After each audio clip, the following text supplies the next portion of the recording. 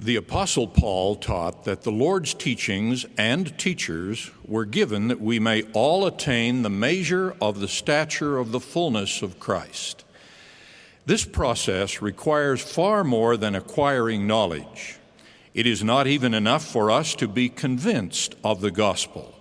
We must act and think so that we are converted by it. In contrast to the institutions of the world, which teach us to know something, the gospel of Jesus Christ challenges us to become something. Many Bible and modern scriptures speak of a final judgment at which all persons will be rewarded according to their deeds, or works, or the desires of their hearts. But other scriptures enlarge upon this by referring to our being judged by the condition we have achieved. The prophet Nephi describes the final judgment in terms of what we have become. And if their works have been filthiness, they must needs be filthy. And if they be filthy, it must needs be that they cannot dwell in the kingdom of God. Moroni declares, "He that is filthy shall be filthy still, and he that is righteous shall be righteous still." The same would be true of selfish or disobedient or any other personal attribute inconsistent with the requirements of God. Referring to the state of the wicked in the final judgment, Alma explains that if we are condemned by our words, our works, and our thoughts, we shall not be found spotless, and in this awful state we shall not dare to look up to our God. From such teachings, we conclude that the final judgment is not just an evaluation of a sum total of good and evil acts, what we have done. It is an acknowledgement of the final effect of our acts and thoughts, what we have become. It is not enough for anyone just to go through the motions. The commandments, ordinances, and covenants of the gospel are not a list of deposits required to be made in some heavenly account. The gospel of Jesus Christ is a plan that shows us how to become what our Heavenly Father desires us to become. A parable illustrates this understanding. A wealthy father knew that if he were to bestow his wealth upon a child who had not yet developed the needed wisdom and stature, the inheritance would probably be wasted. The father said to his child, "All that I have, I desire to give you, not only my wealth, but also my position and standing among men.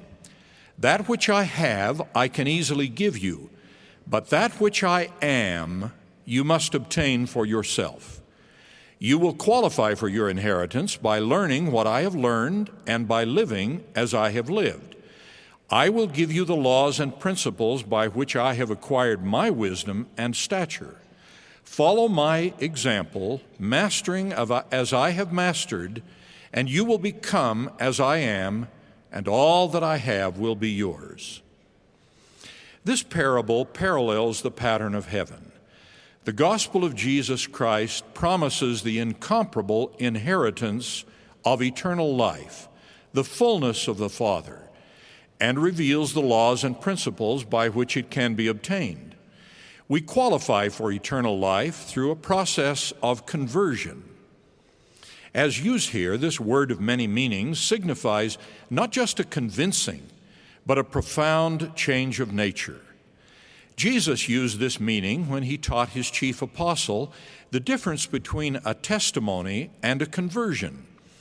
Jesus asked his disciples, "Whom do men say that I, the Son of Man, am?" Next he asked, "But whom say ye that I am?" And Simon Peter answered and said, "Thou art the Christ, the Son of the living God." And Jesus answered and said unto him, "Blessed art thou, Simon Bar-Jonah, for flesh and blood hath not revealed it unto thee, but my Father which is in heaven." Peter had a testimony. He knew that Jesus was the Christ, the promised Messiah, and he declared it. To testify is to know and to declare. Later on, Jesus taught these same men about conversion, which is far more than testimony. When the disciples asked who was the greatest in the kingdom of heaven, Jesus called a little child unto him and set him in the midst of them, and said, Verily I say unto you, except ye be converted and become as little children, ye shall not enter into the kingdom of heaven. Whosoever therefore shall humble himself as this little child, the same is greatest in the kingdom of heaven. Later, the Savior confirmed the importance of being converted, even for those with a testimony of the truth. In the sublime instructions given at the Last Supper, he told Simon Peter, I have prayed for thee that thy faith fail not, and when thou art converted, strengthen thy brethren.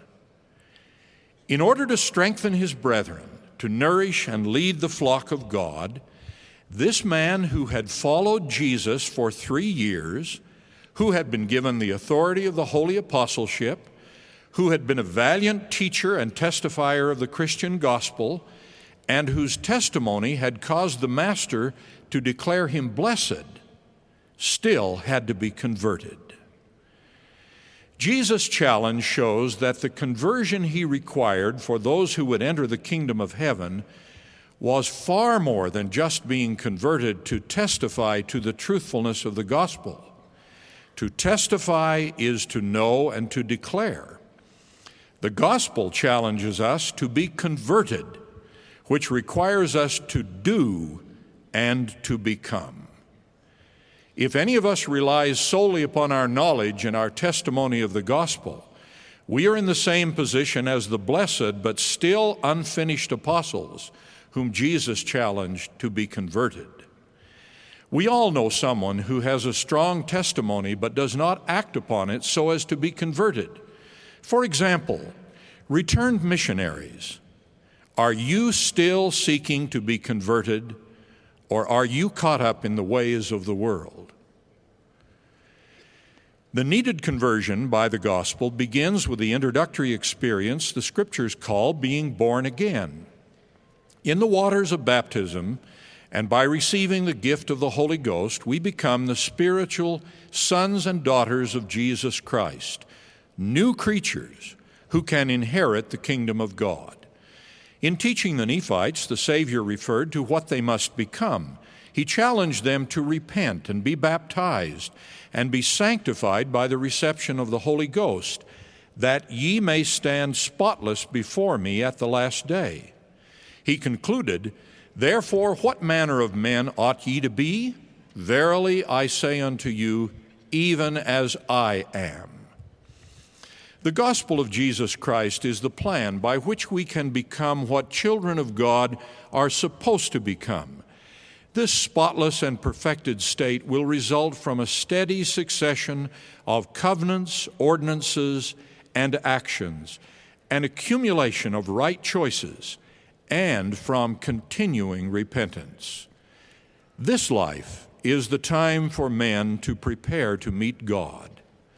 Now is the time for each of us to work toward our personal conversion, toward becoming what our Heavenly Father desires us to become.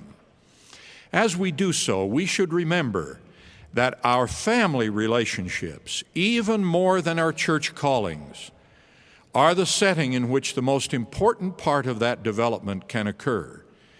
The conversion we must achieve requires us to be a good husband and father, or a good wife and mother. Being a successful church leader is not enough. Exaltation is an eternal family experience, and it is our mortal family experiences that are best suited to prepare us for it. The Apostle John spoke of what we are challenged to become when he said, Beloved, now are we the sons of God, and it doth not yet appear what we shall be. But we know that when he shall appear, we shall be like him, for we shall see him as he is. I hope the importance of conversion and becoming will cause our local leaders to reduce their concentration on statistical measures of actions and to focus more on what our brothers and sisters are and what they are striving to become. Our needed conversions are often achieved more readily by suffering and adversity than by comfort and tranquility, as Elder Hales taught us so beautifully this morning. Father Lehi promised his son Jacob that God would consecrate his afflictions for his gain. The prophet Joseph was promised that thine adversity and thy affliction shall be but a small moment, and then, if thou endure it well, God shall exalt thee on high. Most of us experience some measure of what the Scriptures call the furnace of affliction. Some are submerged in service to a disadvantaged family member. Others suffer the death of a loved one, or the loss or postponement of a righteous goal like marriage or childbearing.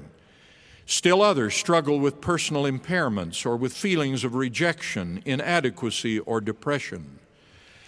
Through the justice and mercy of a loving Father in heaven, the refinement and sanctification possible through such experiences can help us achieve what God desires us to become.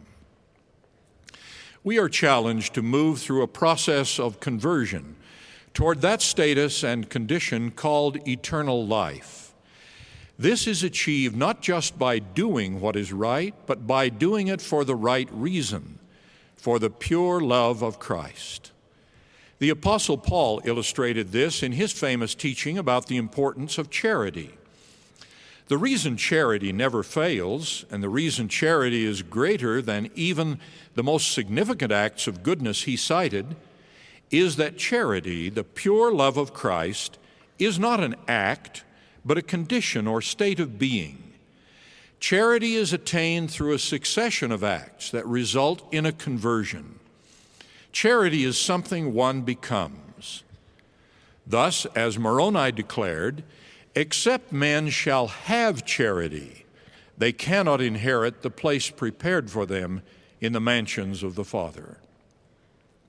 All of this helps us understand an important meaning of the parable of the laborers in the vineyard, which the Savior gave to explain what the kingdom of heaven is like.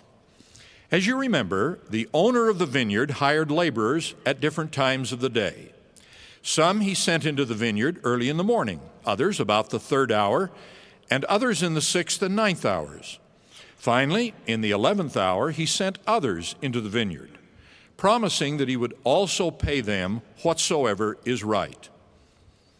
At the end of the day, the owner of the vineyard gave the same wage to every worker, even to those who had come in the 11th hour. When those who had worked the entire day saw this, they murmured against the good man of the house. The owner did not yield, but merely pointed out that he had done no one any wrong, since he had paid each man the agreed amount. Like other parables, this one can teach several different and valuable principles. For present purposes, its lesson is that the master's reward in the final judgment will not be based on how long we have labored in the vineyard. We do not obtain our heavenly reward by punching a time clock. What is essential is that our labors in the workplace of the Lord have caused us to become something. For some of us, this requires a longer time than for others. What is important in the end is what we have become by our labors. Many who come in the 11th hour have been refined and prepared by the Lord in ways other than formal employment in the vineyard. These workers are like the prepared dry mix to which it is only necessary to add water, the perfecting ordinance of baptism and the gift of the Holy Ghost. With that addition, even in the 11th hour, these workers are in the same state of development and qualified to receive the same reward as those who have labored long in the vineyard. This parable teaches us that we should never give up hope and loving associations with family members and friends whose fine qualities evidence their progress toward what a loving Father would have them become. Similarly, The power of the atonement and the principle of repentance show that we should never give up on loved ones who now seem to be making many wrong choices. Instead of being judgmental about others, we should be concerned about ourselves. We must not give up hope. We must not stop striving. We are children of God, and it is possible for us to become what our Heavenly Father would have us become. How can we measure our progress? The Scriptures suggest various ways. I will mention only two.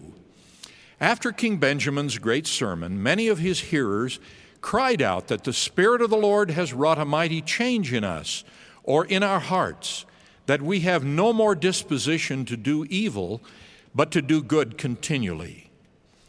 If we are losing our desire to do evil, we are progressing toward our heavenly goal. The Apostle Paul said that persons who have received the Spirit of God have the mind of Christ. I understand this to mean that persons who are proceeding toward the needed conversion are beginning to see things as our Heavenly Father and His Son Jesus Christ see them. They are hearing His voice instead of the voice of the world, and they are doing things in His way instead of by the ways of the world. I testify of Jesus Christ, our Savior and our Redeemer, whose church this is.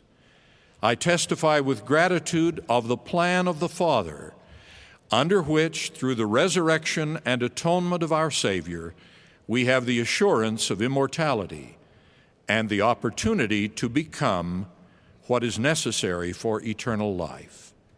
In the name of Jesus Christ, amen.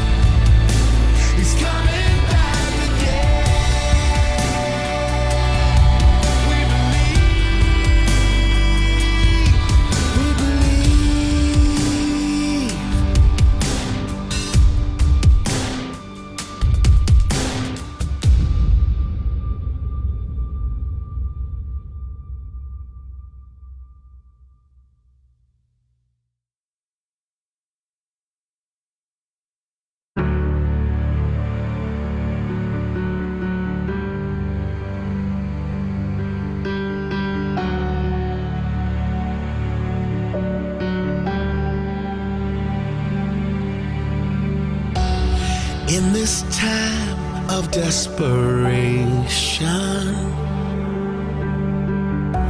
when all we know is doubt and fear,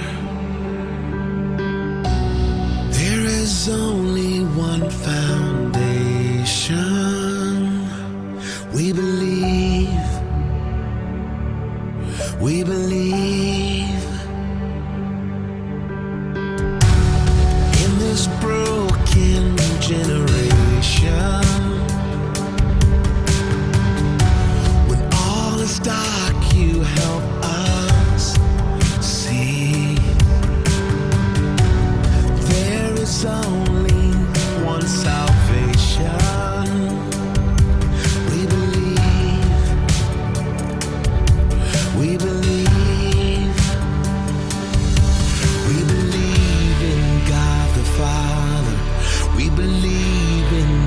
Jesus Christ.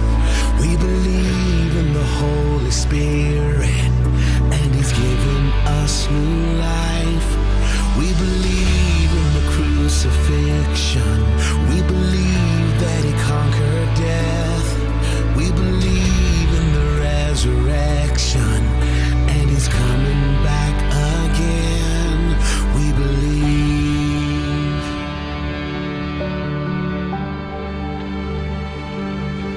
So